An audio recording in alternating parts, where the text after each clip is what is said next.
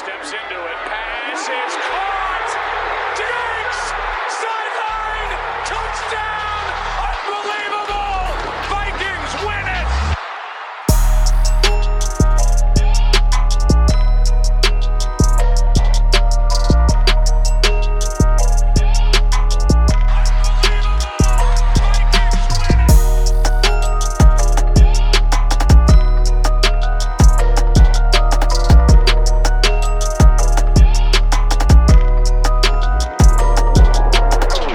Welcome back to the Unbelievable Podcast. I am BJ Ardell, back here with my guy, Drew Mahold. And today, we've got a very special guest with us, joining us to help us preview the Vikings at Green Bay Packers game. It's Packer Report writer Zach Jacobson. Say hi, Zach.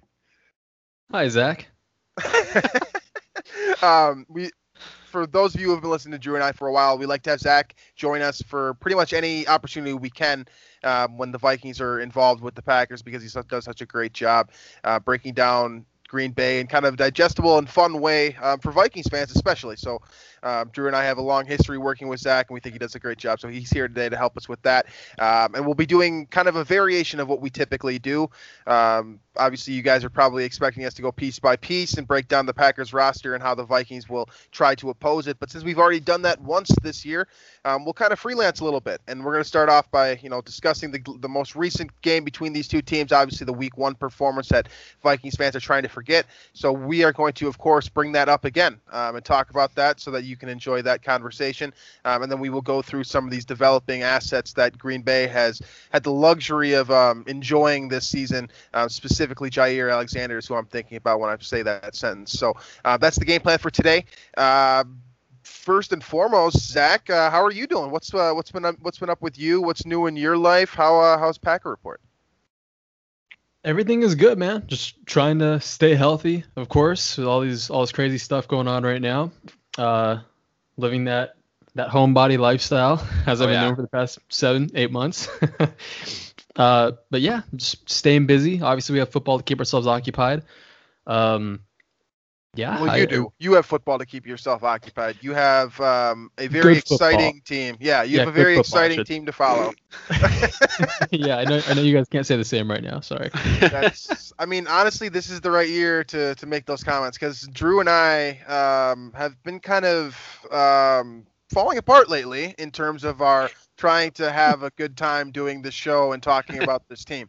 It's been more me than Drew, for sure. I think I've had a few more close to heart attacks than Drew has, but still, this has been not the best season, and of course it's only reinforced by the fact that your Packers are 5-1. So let's start it with that first football game between these two teams, right? Because I think that the perception of the game was considerably different back in Week 1, of course, right? Vikings fans, all of us remember, we were pretty confident. We felt pretty good about this organization.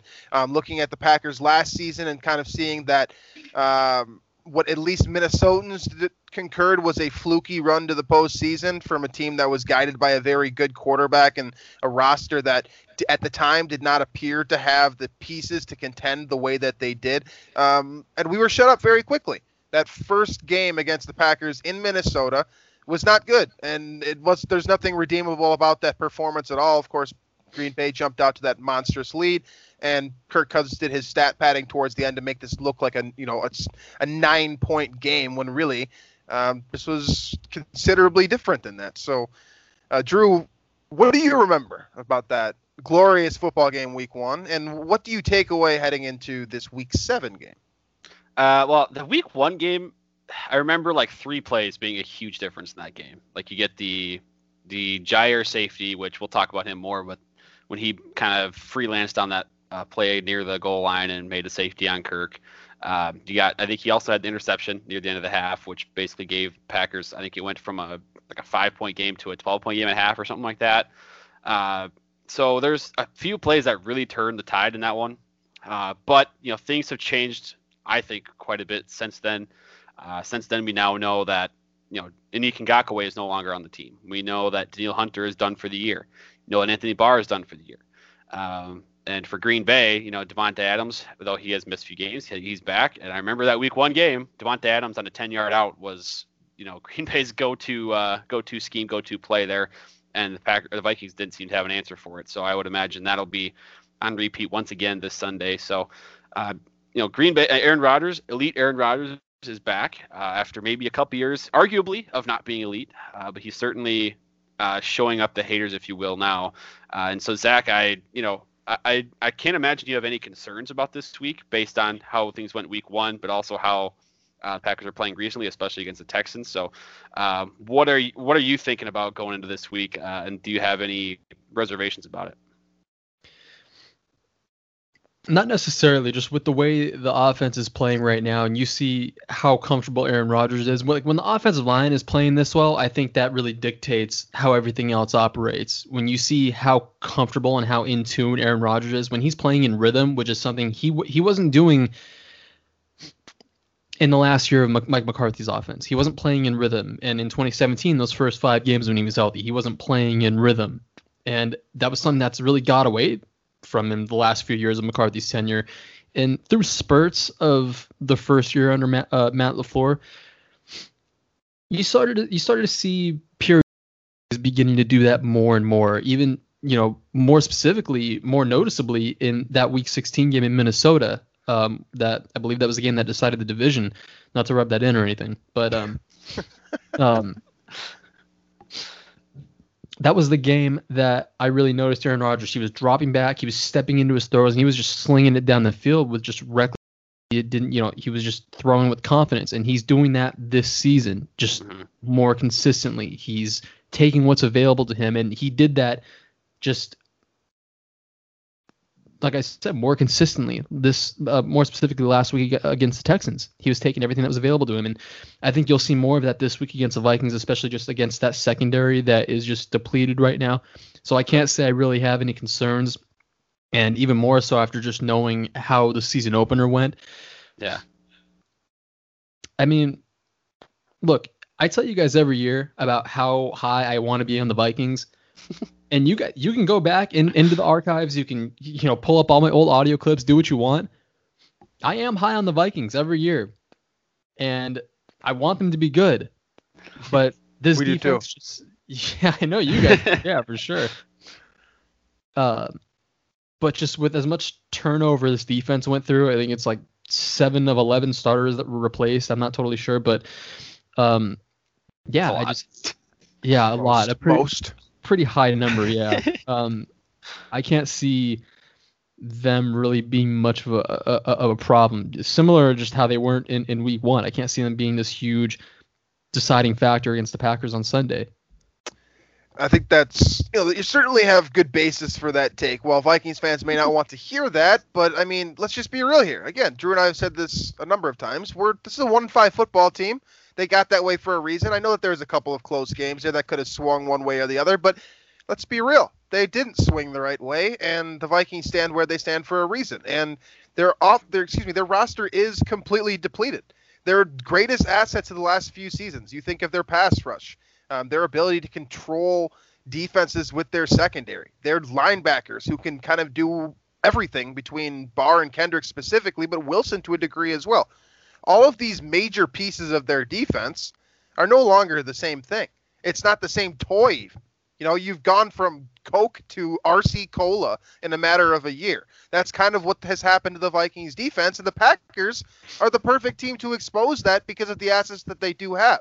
Now, you brought up the offensive line, Zach. I want to touch on that real quick because, of course, Aaron Jones and Devontae Adams are going to come up here, but I think that we do overlook the offensive line a little bit. When you look at this group, right? So, of course, David Bakhtiari is great. I don't think any of us here in Vikings territory are going to deny that. We've seen the best from Corey Linsley and Elgin Jenkins at different pieces of their careers as well. It's the right side where I'm like, how are they getting production out of this group? I see Lucas Patrick and Billy Turner, who I'm very familiar with, being that I played against him. I didn't play, but our high school team played him when he was in high school, and he wasn't very good then either, in my opinion. So I'm curious, how are you getting support? How is Aaron Rodgers getting support with a offensive line that has some mainstays and some very solid players, but also some, like, Vikings fans can relate. Vikings fans have very solid pieces at 3 spots, but they can't cover those 2 holes.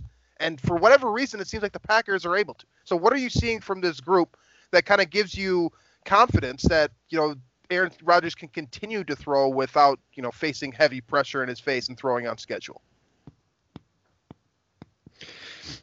I think what you're seeing this year from that offensive line,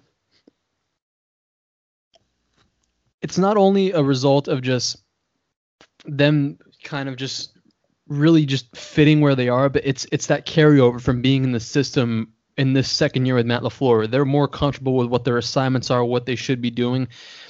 And it's also just a testament to the versatility of some of these guys. I mean, they've had Elton Jenkins flip from guard to tackle. They've had, Lucas Patrick can play at center like he did last year at Dallas.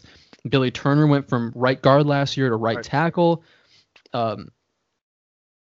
Rick Wagner, he filled in last week at Tampa Bay.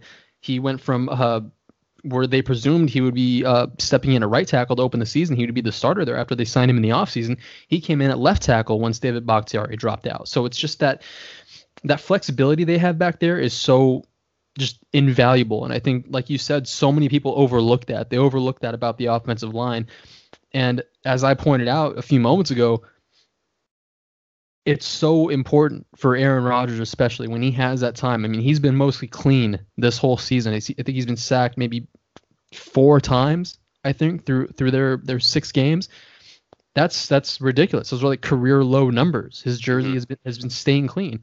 And like 2 or 3 of those sacks are on him, which he even admitted in his own press conferences. So it's also a big endorsement of Adam Stenavich, their offensive line coach. The fact that he's been getting them ready. He's been, cross-training them at multiple positions. That's, this has been, even when James Campen was there before Stenavich, this, being able to play multiple positions along the offensive line, in the defensive backfield, everywhere. That's such, in any defense, in any offense, across the league, that's such a huge asset to have. Being able to just plug in anywhere. That's just really valuable to have on your football team, and it's for the Packers offensive line, especially dating back to the days of Don Barkley. I don't want to mention that name because he was very bad, but he was on the team for so long because he played all 5 positions on the offensive line. So as bad as he was very versatile. So the Packers value that heavily. And that's one of the things that makes their offensive line so great. Absolutely. I mean, and I can't deny it either because you're right. These guys have been all over the place. I mean, 2 weeks ago, Billy Turner was playing at right guard, right? And now he's playing right tackle. This unit is getting it done consistently, and it's not just against pass rushers like Minnesota, which has been basically inept this season. It's been against everyone. So that's just a major problem for a team that, we talk about on the show a lot, the kind of the kind of the trickle down effect of a good pass rush, right? And how if you have a bad secondary, you definitely need to get a good pass rush. And this is something the Packers have always seemed to have for basically the last decade. It's been tough to get to Aaron Rodgers, whether that's a result of good offensive line play or Rodgers being able to move his feet in the pocket and get away from pressure. The Vikings have had a huge issue getting there, and that's led to a lot of these losses, and I can only see it going one way again this week, and that's because, Ngakwe's gone, like we said before. Danielle Hunter's not coming back. I don't know how you're getting pressure this week at all. I don't have a clue. And Drew, do you see it any other way? I mean, I'm looking at this unit. I'm looking at what the Vikings are going to trot out there. Ifeadi Odenigbo is going to be the strongest pass rusher this team is going to play on Sunday night. Yeah. I mean, Mike Zimmer better get creative. Like, Mike Zimmer, this is probably the best challenge that he's faced in his Vikings tenure. That includes, 57 eye surgeries and everything else that happened in 2016. This is, Ifeadi Odenigbo is well, I don't want to knock Odenigbo. He's been solid as a 7th-round pick. He's probably exceeded that value, but that's, the top guy you got now is Eddie Yarbrough maybe is going to be in there. Good luck, Mr. Coach Mike Zimmer. And it's actually unreal that the Vikings, for as inept as you like to say, they have been all year. They're the number 3 third down defense in the NFL, which testament to Zimmer, because I think Rodgers spoke a lot about him in the press conference today about how he still respects Zimmer quite a bit, and that might be the one thing Zimmer has left is third down situationally. He's still great with a very depleted roster. Absolutely. All right, let's Let's talk about the money makers here now, right? The big guys on the Packers offense that, once again, I don't really think the Vikings have an answer to, but we'll try to find one, right? You look at Davante Adams. You look at what he did the last time these two teams played, of course. I believe he was shattering Packers records at that point, and he's since done that again with 14 receptions and 156 yards that first week against Minnesota. He's having the best year of his career, in my personal opinion. I haven't seen Davante Adams ever play this well. Zach, what's he doing? We always knew he's a good route runner. We always knew he was a dangerous threat down the field, both at the intermediate and deep levels. We know he's dangerous after the catch, but it's the production this year is just that much higher. Is it just a product of getting more targets? But what is he doing that's making him so invincible, basically, against the opposing cornerbacks, regardless of who he's facing? Well, I think it's a couple things. I mean, he talks about always getting better every single year. So as invincible as he looked in 2018, off the line, in and out of his routes, in his breaks, everything, he looked even better in 2019. And as good as he looked in 2019, he's looking even better this year. He's just getting more and more fluid by the year. You know, at some point there's going to be a ceiling. I don't know when it's going to be. I mean, he's still ascending, which is kind of ridiculous to say. And also the other thing too, I think also it's a product of kind of the offense. The Packers are moving him around a lot. They're playing him in the slot. They're getting him on the perimeter. They're using a ton of pre-snap motion, which they're using Adams. They're using Aaron Jones. They're using Tyler Ervin, who's been their primary motion guy. They're also even Equanimeous St. Brown, who barely returned last week in Tampa Bay for his first game of the year. They're involving him in some of the pre-snap motion stuff. So they're getting a lot of guys involved, and that's exploiting some of these matchups in their favor. So a lot of that stuff, that's getting Adams one-on-one. That's getting him matched up in just favorable situations. Now, even when he's not in a favorable situation, even when he's one-on-one with somebody, or if they have a safety over the top that's going to come down and either shadow him or double him, that's still something that is favorable for the Packers, because Davante Adams, obviously, he's ridiculous. Just his route running, his release off the line, that's not something that, as a defense, you can really prepare for, especially even as a corner. Because, I'm in the camp that playing cornerback is probably the hardest position on a football field, because you have no idea what the hell the wide receiver is going to do. You have no idea which way he's breaking, which way he's going to cut, and you have to prepare for it. You got to prepare your knees, you got to prepare your feet, everything. I think it's the hardest position on the field. That and quarterback, obviously, but that's a whole other conversation. Yeah. So I think what he's doing is just a product of him ascending as a player and what the Packers are doing offensively. And also a third thing, they don't really have anybody else outside of Davante Adams.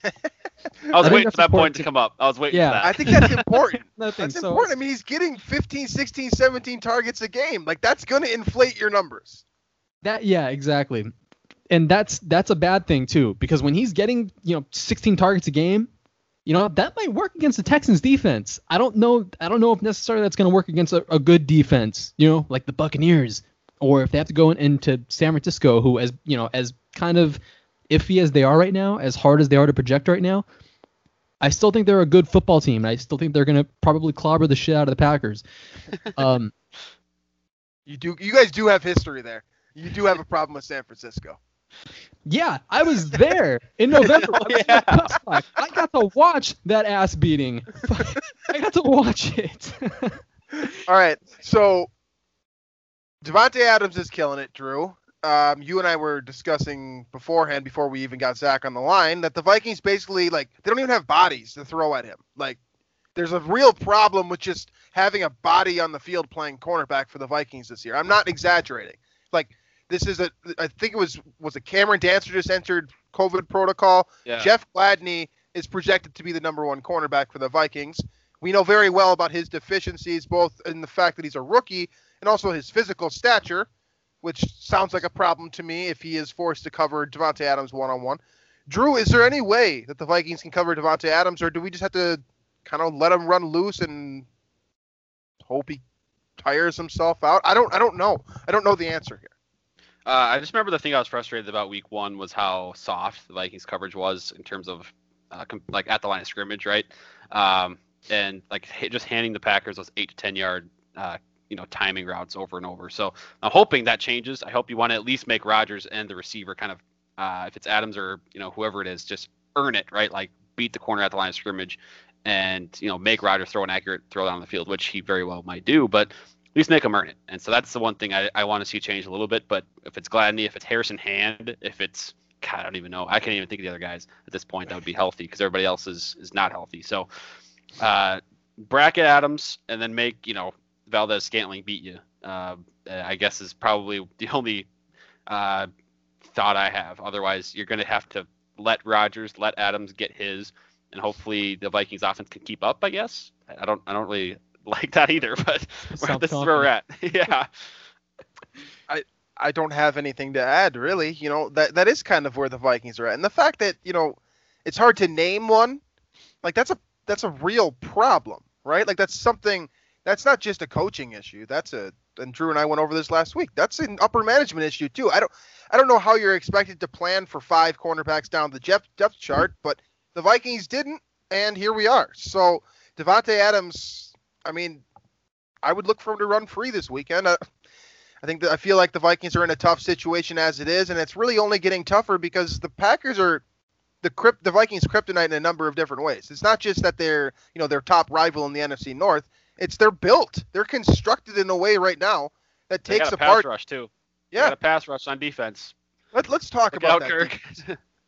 We could spend some time talking about Aaron Jones, I'm sure, but I think we're all very familiar with Aaron Jones given what he did week 16 last year. So let's talk about that defense a little bit because I do think that this Packers unit has kind of taken the next step, right? It's not just Zadarius Smith and Preston Smith getting pressure anymore. Now there's help on the back end too. So let's start with Jair Alexander, Zach, because he's the hot name right now. If you guys follow Pro Football Focus, I'm sure you've been seeing plenty of advanced statistics about Alexander and the way that he's performed this year. Last week, it was only 1 target for Alexander the entire game.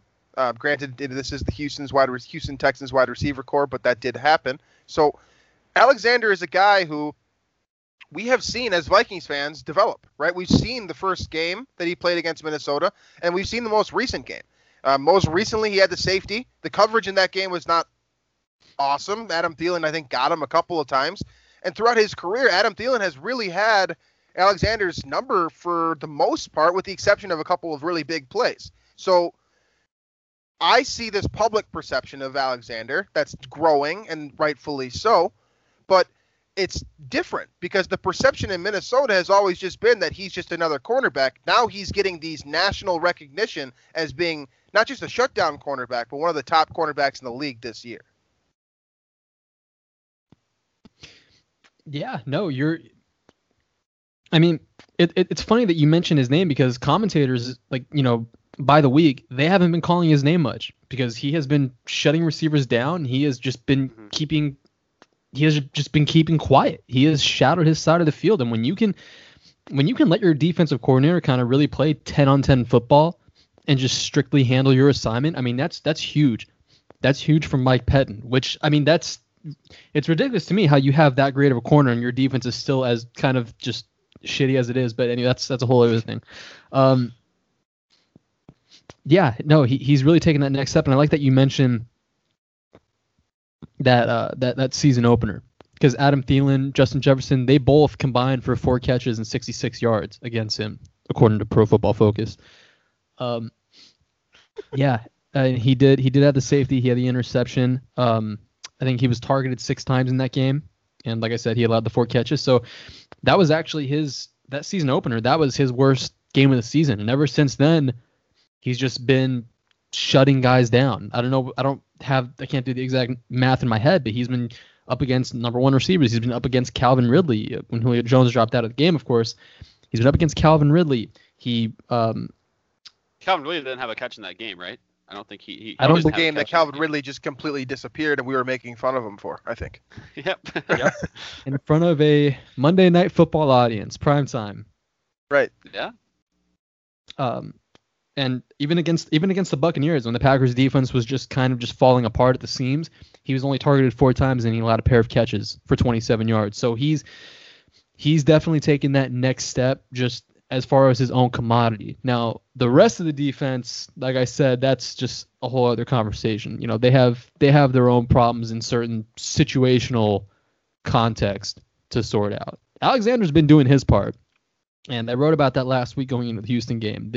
He's been doing his part. The defense still has their issues to sort out, but him, as far as him being his own commodity, yeah, he's been excellent. So how do you think Alexander will handle Thielen and or Jefferson? Will he just handle Thielen, or will he be on Jefferson and let maybe they bracket Thielen? What do you think will happen there? Well, Jefferson, he kind of bounces between the slot and the perimeter, doesn't he? Yeah. Mm-hmm. Kind of depends. I think they'll stick him on Thielen mostly. I think that'll be probably his primary assignment.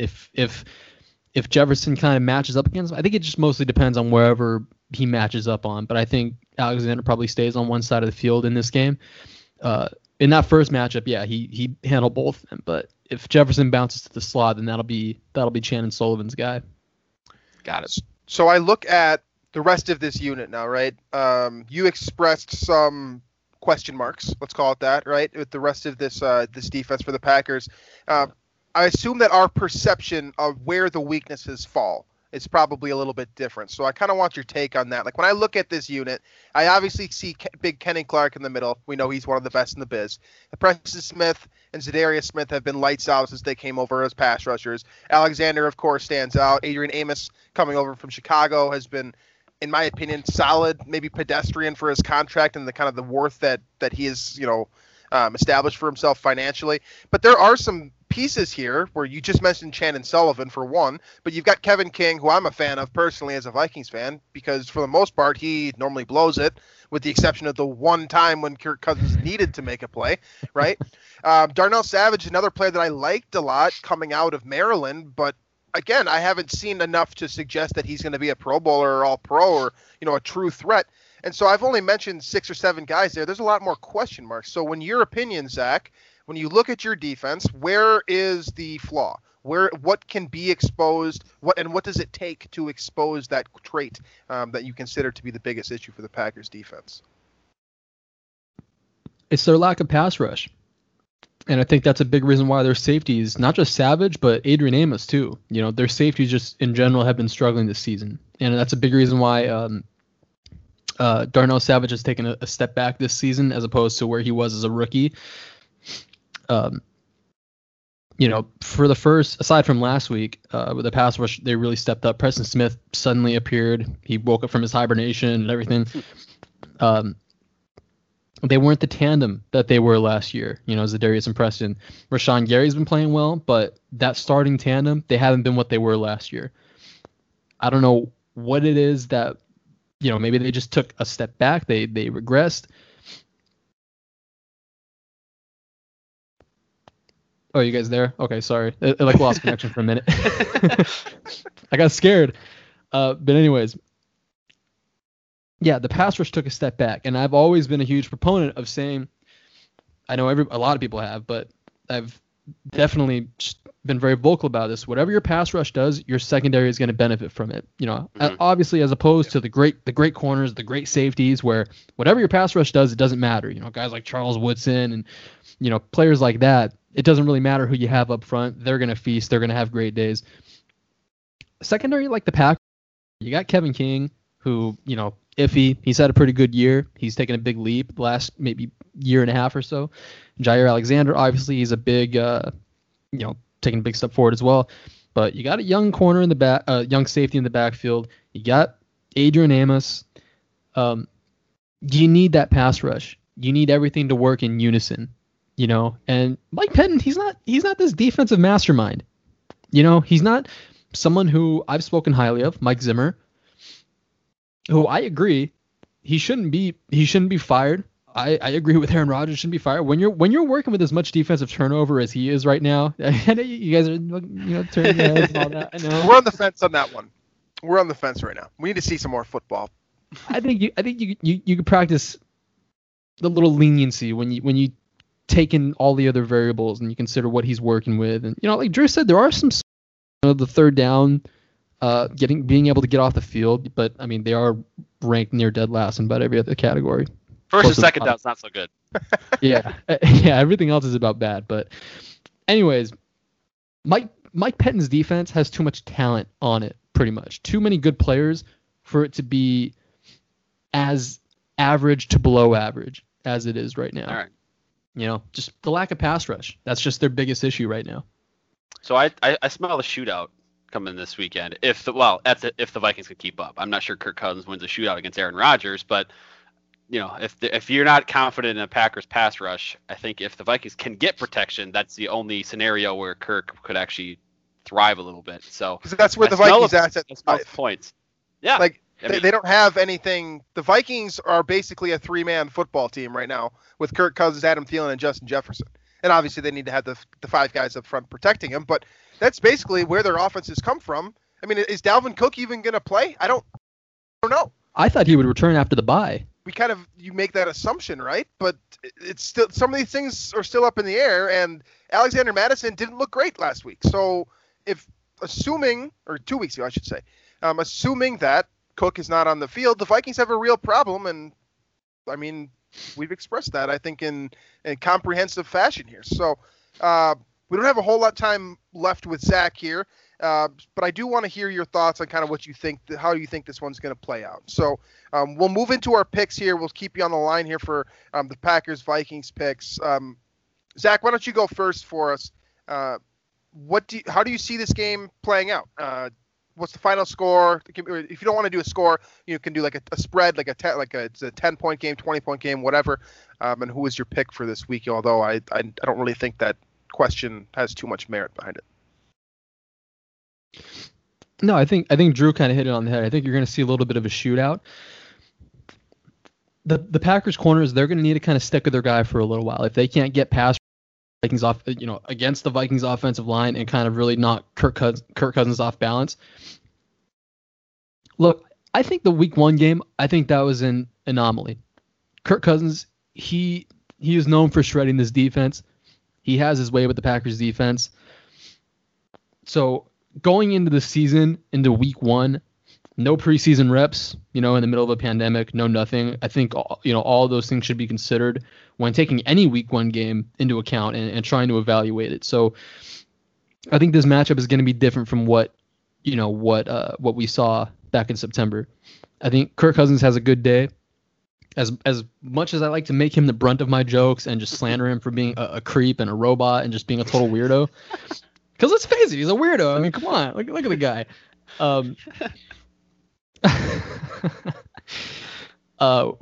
Yeah, I think it is going to be a little bit of a shootout. I don't see the Packers defense really stepping up and just putting a halt to what the Vikings are able to do offensively, especially if Dalvin Cook plays. Because I group him in that same category with Alvin Kamara, obviously, and they weren't able to put a lid on Alvin Kamara. So my final score, I got 38-26, but I think that 12-point gap, I don't think it's going to be as far apart as it seems. I think maybe there's going to be a late touchdown scored by the Packers. Maybe, who knows? Maybe like an interception brought back for a touchdown or something. So we'll probably see like classic. Probably, yeah. I'm honestly kind of going in the other direction with the way that those points play out. I think it's going to be very similar to the last time these two teams played, right? You look at the way it was 43-34 was the final last time. Mm-hmm. I saw a 43-10 football game. Cousins decided to do his thing where he makes his fantasy owners happy by throwing for 200 yards and a couple of scores late in the game, and it doesn't matter to anyone except for Kirk Cousins and his next contract. So that's how I see this one playing out too. This is the Vikings Super Bowl, right? We are a 1-5 football team. I don't know how many times I need to say that, but we are, and nothing else really matters other than beating your rivals at this point in time. So the Vikings get the Packers at Lambeau Field. If they win this game, hell, I'll be happy for the rest of the year because this really is the only win that I want left on the schedule, period. But I don't think it's going to happen. I've got Packers winning by 14, probably a 2-touchdown game. Drew, are you going any different direction here, or are we going 3 on the Packers?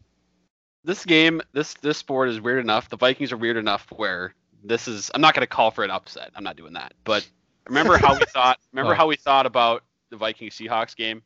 And we're like, oh, geez, they really have to put this on national TV. Like, this is going to be a bloodbath.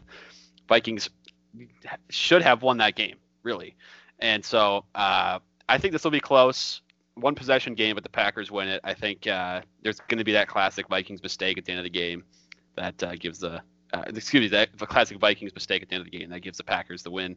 And the Packers move on to 6-1. Vikings down to 1-6, and the tank continues.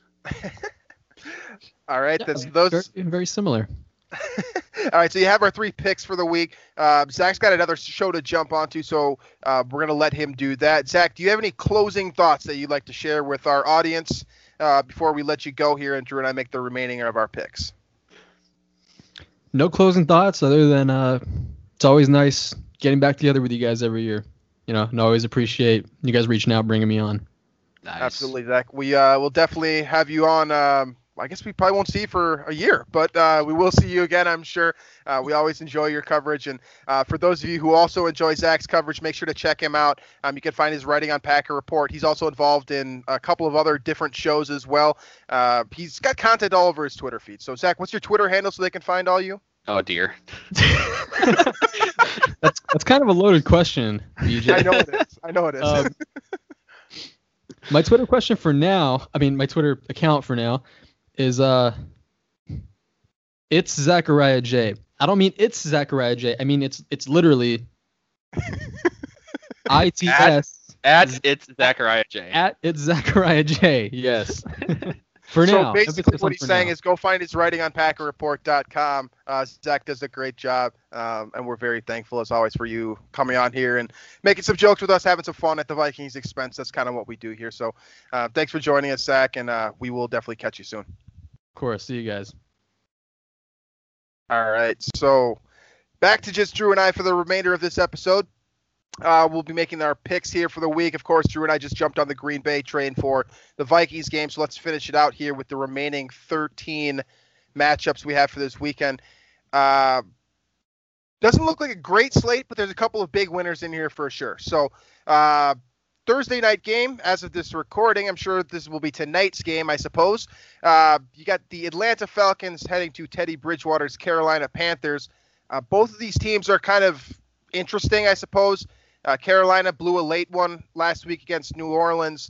They kind of seem like a fringe competitive team, and Atlanta did its thing again last week against Detroit and lost on the last second once again. I don't know how you pick Atlanta. Of course, Drew and I picked Atlanta both last week in our week where we didn't record a show for our picks. So we missed that one. Are we dumb enough to go Atlanta again, or is Carolina getting it done here? Of course, the one time the Falcons actually win the game is against the Vikings. So that's great.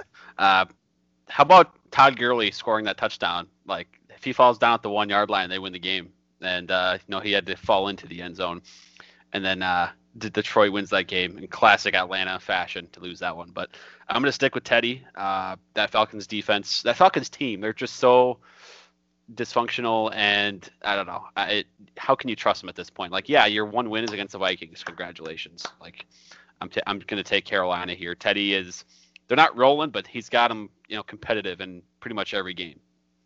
Absolutely. I'm going to take Carolina as well because it's the safe pick here. I just said, you shouldn't be picking Atlanta for anything. I know we don't have money on these picks, or at least I don't. Sometimes Drew does, but I'm not risking a thought on Atlanta winning a football game until I can see visual evidence that they know how to close out a game. They just lost they lost to the team that has been shitting down its leg for its entire existence. The Falcons are the new Lions. They are. They're at least playing like them, so I'm going Carolina until further notice. Next one here, on paper, sounds really good. New England at Buffalo. Cam Newton has been struggling. Buffalo has been also struggling. This is a matchup of two teams that looked really good the first 3 weeks, and then since then have kind of fallen off a little bit and opened up that division for a little bit more competition, I suppose. So this is the big one. This one has weight probably towards the end of the line here when we're figuring out who wins that AFC East at the end of the year. Who you got, Cam Newton or Josh Allen this week? I got the Bills, but I do think the Patriots bounce back pretty good after an ugly performance against the Niners last week. I think they bounce back and make this one close, but I got the I got the Bills narrowly. So I'm going to take Buffalo as well. I do think that New England is going to bounce back at some point. I just don't think it's going to be this week. And I'm concerned that it might end up costing Cam Newton his job. I mean, he's the one who brought it up. He's not playing well enough to be a starting quarterback right now. And New England's not winning enough games to not at least consider the option of Jarrett, who has not looked good when he's been on the field. But hell, who knows at this point? So there's more answers than questions in Buffalo. So I'm going Buffalo this week. The next one here is Tennessee at Cincinnati. Tennessee playing about as good at football as you can play right now. Joe Burrow is kind of leading the charge in a burning house right now for Cincinnati. We just saw Carlos Dunlap get traded after throwing a tantrum for about a week and a half. He's in Seattle now, so they lost another piece. But Joe Burrow is, I believe, top 3 in the league in passing yards right now. So he's at least he's getting throwing the done. Ball a ton for a rookie, which he's is doing good a solid job. Yeah, they're hanging in there and they're close in every game. But are they good enough to compete with Tennessee? And even further, are they good enough to compete enough to win this game at home? By the way, I think it's close because it seems like every Titans game's close. But I do have Tennessee winning. And I mean, here's the thing about Tennessee. They have pretty much all their games are close, but their only loss is to the only undefeated team in the league. So they're right up there with the best in the league. They got Tennessee. Yeah, I'm going to take Tennessee as well. This should be, in theory, this is the type of game where you gloss over. If you're a Tennessee Titans fan, you just expect the win and you're moving on to the next week. So I'm going to do the same thing. I'm going to use that kind of ignorance is bliss style of picking a team, and I'm going to pick the team that just seems like the better one, and we're going to move forward to the next game here. So Drew and I are Green Bay, Carolina, Buffalo, Tennessee in that order for both of us so far. Oakland at Cleveland is the next one on the docket here. Excuse me, Oakland. That's my bad. Las Vegas. I knew I was going to do that at some point this year. Las Vegas, who has been clamoring for respect for basically this entire year, and to a degree, they have earned mine because they played a lot better football than I think a lot of us thought they would. And this is a team that we clowned pretty hard for, the Khalil Mack trade, the Amari Cooper trade, getting rid of all these assets, and now some of these assets are starting to turn into redeemable players. And this team looks a lot better now than a lot of teams that didn't choose to rebuild. Cough, cough, the Minnesota Vikings. So they're playing against the Browns. Baker Mayfield had the biggest moment of his entire career last week, throwing that late touchdown to Donovan Peoples-Jones and saving himself from an array of scrutiny this week. Can he get it done again against a quality football team in Las Vegas who, looking at what they can do, if Derek Carr looks good, Vegas is a team that can beat just about anyone, and they have contended with literally everyone to date. So does Cleveland do enough to get it done this week? They do. You're right about Vegas. So they just beat the Chiefs a couple weeks ago. But with that said, I'm going to take Browns, and I think Stefanski's got that offense humming despite kind of the weird dynamic that was OBJ not getting the ball, blah, blah, blah. Like, they're still putting up points. And that's resolved now, by the way, with Odell Beckham being... Way to resolve the issue. It is one way. I'm going to go with Cleveland as well. I'm going to ride that heater. I mean, I want Cleveland to be good. You and I have talked about this. Like, I want this team to have... For Stefanski, I do, for sure. Absolutely. And just for the franchise and the fans as a whole. Like, I like when they have success in Cleveland. So that's what I want. We don't know what it's like when they have success. Like, we've never experienced it. So I guess that's fair. The only thing I remember is the Derek Anderson, Braylon Edwards year where they won 10 games, and that's literally it for my entire life of being an outside state of Cleveland football fan. So, all right. So still no splits for us yet. We might get one here. Indianapolis at Detroit is the next one here. Detroit, of course, we've already mentioned a team that loves to choke, but seemed to get it together enough last week to beat the ultimate choker in Atlanta. Now, then you've got Indiana, who is led by Phillip Rivers, who is literally the face of choking. So another choker bowl, if you will. But Indianapolis has a few more pieces to kind of to get wins with than Detroit, who is basically heavily leading on Matthew Stafford's arm to get it done week in and week out. So who do you got in this one? I'm going to take Detroit. Going with the home team here.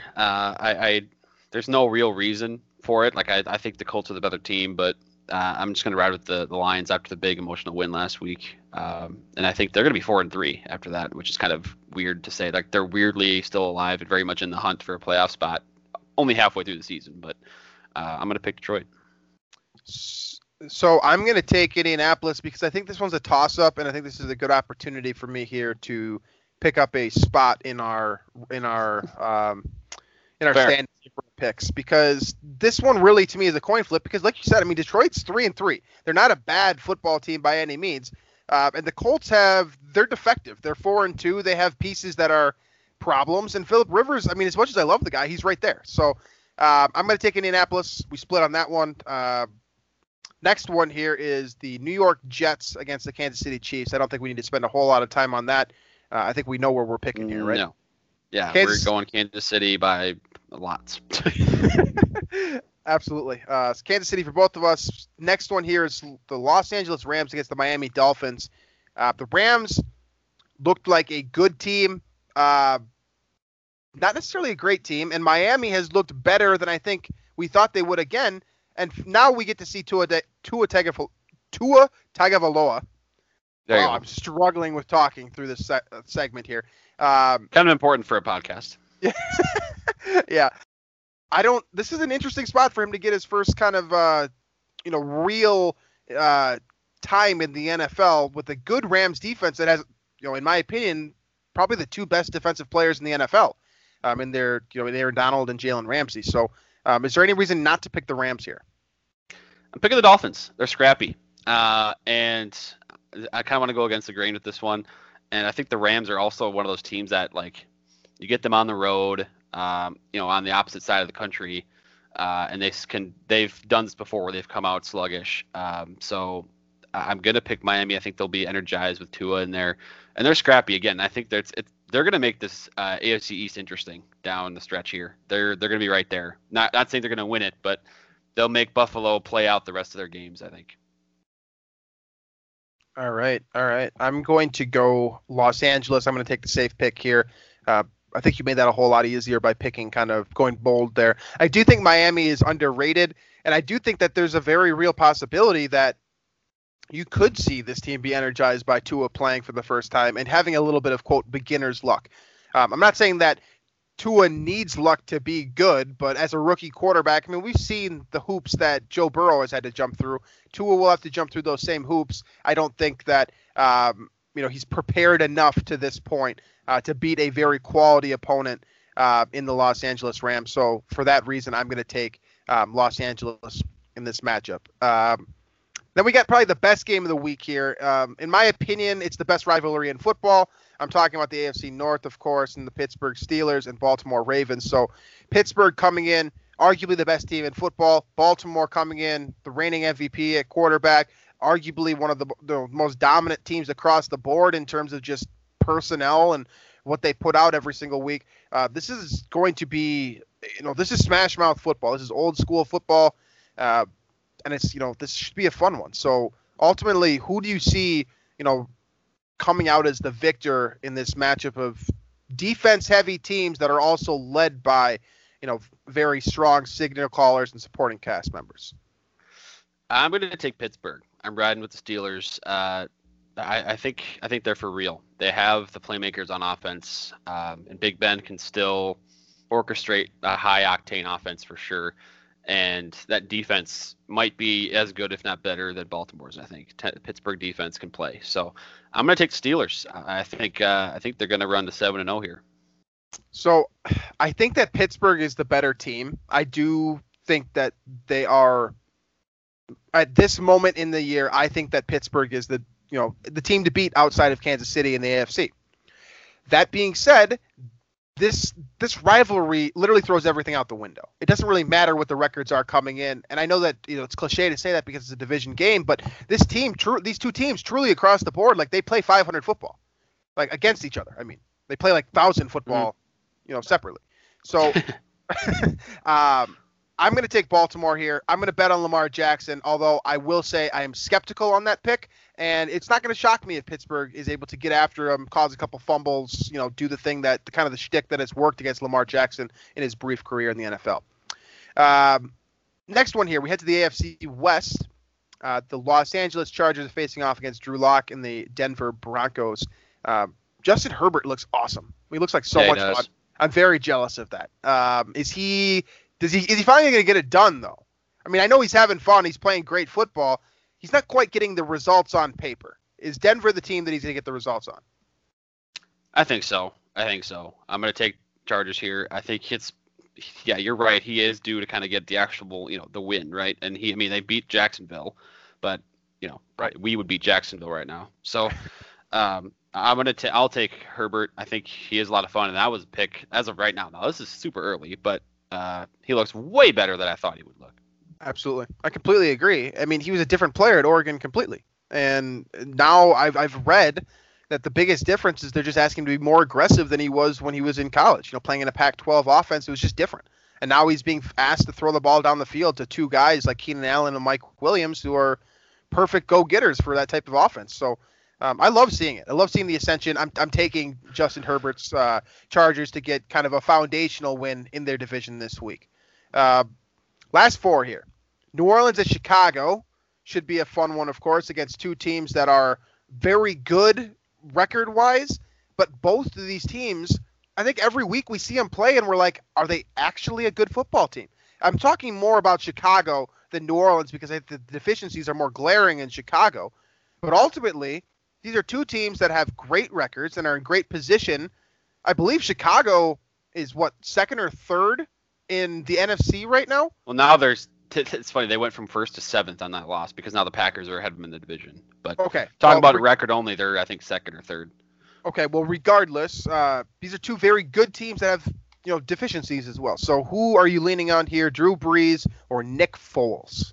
So there's one reason I'm picking the Bears, and it's because the Saints have not played outside this year. And road Drew Brees outdoors, he's much different, right? And It's going to be cold. At least colder than the Saints have played in this year. I think that'll throw things off quite a bit for them.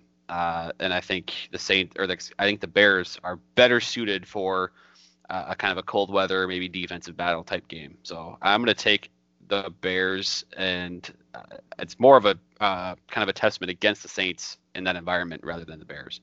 So generally speaking, I think you guys would know this, I would take New Orleans. I'm going to also take Chicago here. Because I see the glaring issues in New Orleans now. It's just the Alvin Kamara show. Even with Mike Thomas being out, the passing game does not look the same, and that's on Drew Brees. Like, he just looks old this year. Doesn't look like the same guy. I thought there was just moments early on in the year where he just kind of looked a little bit washed.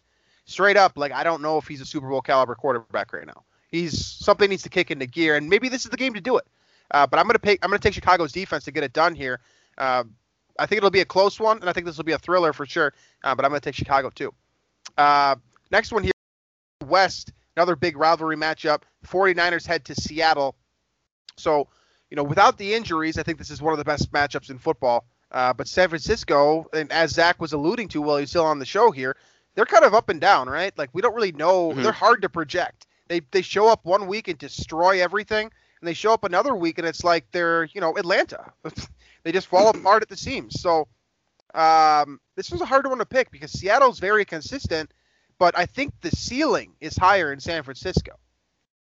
Yeah, I think you're right. I'm going to take Seattle in this game, and I think it's just like Russ Wilson is kind of the one thing that has been consistent, right? And a couple of, I don't want to say fluky because I think they were his mistake, but the interceptions last week, if he gets rid of those, I think Seattle wins that game pretty handily last week. So then I don't expect him to throw 3 interceptions again or anything like that. So I'm going to take Seattle. I'm going to take Russ to bounce back strong, and I think that'll be too much for the Niners.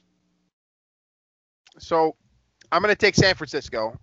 Here's why. I don't really have a great explanation for this, but San Francisco always plays Seattle tough. In the same fashion that this week is Minnesota's Super Bowl, this very well could be treated like San Francisco's Super Bowl because of how that NFC West is, it's all good football teams basically. And San Francisco right now is kind of, I understand that they're in solid position, but they're kind of on the outside looking in with the trajectory. The way that they look compared to Arizona, Los Angeles, and Seattle is questionable. I don't have an answer to where this team could finish fourth or first still. But I think that they're going to show up this week against Seattle because this is really the one game every year where San Francisco always seems to play well, and that's against Seattle. So I'm going to pick the 49ers here, and we'll split on that one as well. Final two here. We have the worst football team in the NFL playing against the Philadelphia Eagles, and I'm, of course, speaking about the Dallas Cowboys, who are now without Andy Dalton as well. And they looked literally like the worst team I've ever seen in my life last week. They made Washington look awesome last week. And that should be saying something. If you have, it's literally baffling. If you caught any Dallas football game last week, they don't look a thing like they used to. Like, they need to pay Dak Prescott every dollar in their bank account because they can't, because they paid Zeke and they paid Amari Cooper. Like, that's the whole issue, and that's why I wouldn't blame Dak for having some sort of issue with Zeke and Amari for that. Like, they kind of took his money, a little bit. But now they got Ben DiNucci, FCS James Madison. You see what Zeke Elliott said about him? How they were like, I did not. They asked Zeke about him and how he's commanding kind of the huddle and how he's handling the added pressure of being the starter and all that type of thing. And he was like, "Oh, he looks good out there." He said kind of the cliche answer. And he's like, and the reporter responded by saying, "Is this something that you kind of a testament to on the field working with him, or is it something that you've seen from watching his games in college or his film or kind of prior scouting reports?" Yeah. And Zeke Elliott responded by saying, "Well, honestly, I don't know where I would find his film." So, and that's fair. I mean, this guy that they have starting is like, I don't know how you'd find it either. So the question, of course, becomes, can this dude who just dropped out of the heavens, kind of like Tony Romo did, for the record, by the way. I'm just saying, just for fun. Can he get it done against Philadelphia? I mean, this is the biggest game on Dallas' schedule now, too. They hate Philly, and it goes the other way, too. But Philly has something to play for here. So who you got in this one? Sad thing is both teams still have something to play for because, the Eagles are leading the division at 2-4 and 1. The Dallas is a half game out. I'm going to take the safe pick here in Philly until I see Ben DiNucci look like an adequate starting quarterback. Also, the Cowboys' defense it stinks, and so I think the Eagles can. It could be me and you at receiver for the Eagles. They would put up some points, so I'm going to go with Philly. All right, I'm on Philly as well. I can't talk the way I just did about Dallas and then pick. Philly it is for me as well. And the final game, the Monday night game of this week, not a very exciting one. Tom Brady heads to the New York Giants. Is this an easy pick as I think it is? Yes, Tampa Bay pretty easily here. The Giants just don't look any good. Right. I think Daniel Jones's trip and fall by himself was kind of an embodiment of where the Giants are at right now. I can't say it any better. I'm going with Tampa Bay as well. And with that said, that closes out our show. So where we stand through our picks, Drew and I both went 11-3 last week. I'm at 72-33 cumulatively, and he's at 69-36. I hold a very, very narrow 3-game lead through 7 weeks of picks so far, and starting on week 8. So that's all I got. Any final thoughts from you before we close this thing out? I'm sure we're going to be talking about trade stuff potentially next week. So there'll be that's one thing to monitor. Is there might be a surprise inactive maybe on Sunday or something like that. That could be an indication of being traded before the Tuesday trade deadline next week.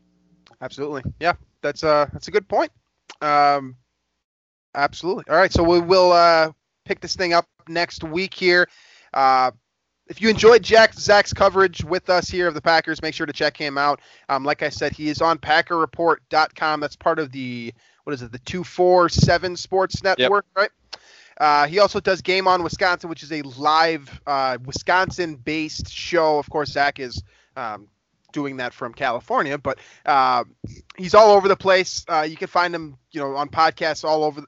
Literally, the reason why Zach had to leave this show is because he had to go do another podcast. So if you search Zach Jacobson, you're gonna find some good content, and he's one of our favorites. So thanks again to him for joining us, and for us, of course, you can find us on Daily Norseman, Climbing the Pocket Network with the rest of those guys creating content. You can find our show on iTunes, Stitcher, Google Play, Spotify, and wherever else you get your podcasts. And, of course, if you do enjoy watching this on video, we will be on YouTube as well. So thanks as always for listening to us. We hope you enjoy this Vikings-Packers matchup and pray for a miracle. But if not, Drew and I will be back, and we'll go over this thing with you guys next Tuesday. So thanks for joining, and we will catch you next week.